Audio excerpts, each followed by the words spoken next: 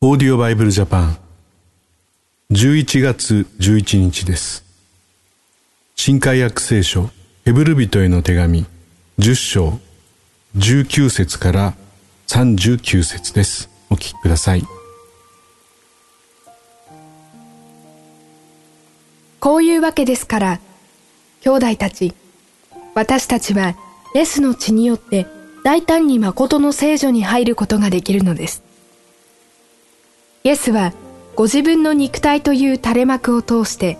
私たちのためにこの新しい生ける道を設けてくださったのです。また私たちには神の家を司るこの偉大な祭司があります。そのようなわけで私たちは心に血の注ぎを受けて邪悪な良心を清められ、体を清い水で洗われたのですから、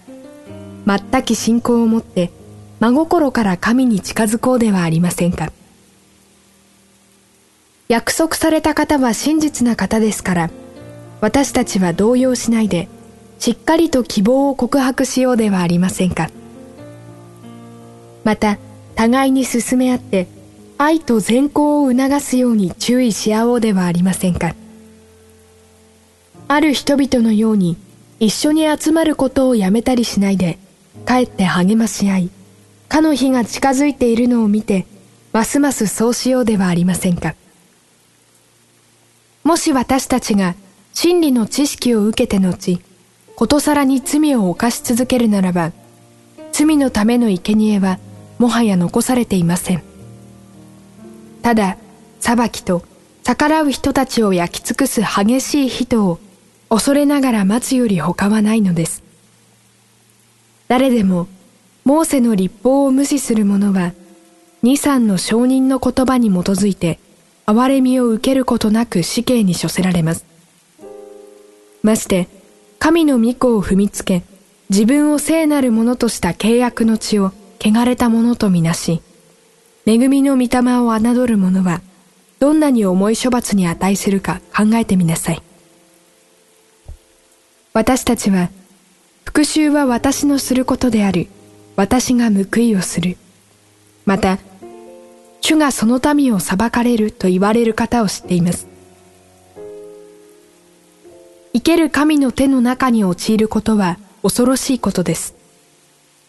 あなた方は光に照らされて後、苦難に遭いながら激しい戦いに耐えた初めの頃を思い起こしなさい。人々の目の前で、そしりと苦しみとを受けたものもあれば、このような目にあった人々の仲間になったものもありました。あなた方は捕らえられている人々を思いやり、またもっと優れた、いつまでも残る財産を持っていることを知っていたので、自分の財産が奪われても喜んで忍びました。ですから、あなた方の確信を投げ捨ててはなりません。それは大きな報いをもたらすものなのです。あなた方が神の御心を行って約束のものを手に入れるために必要なのは忍耐です。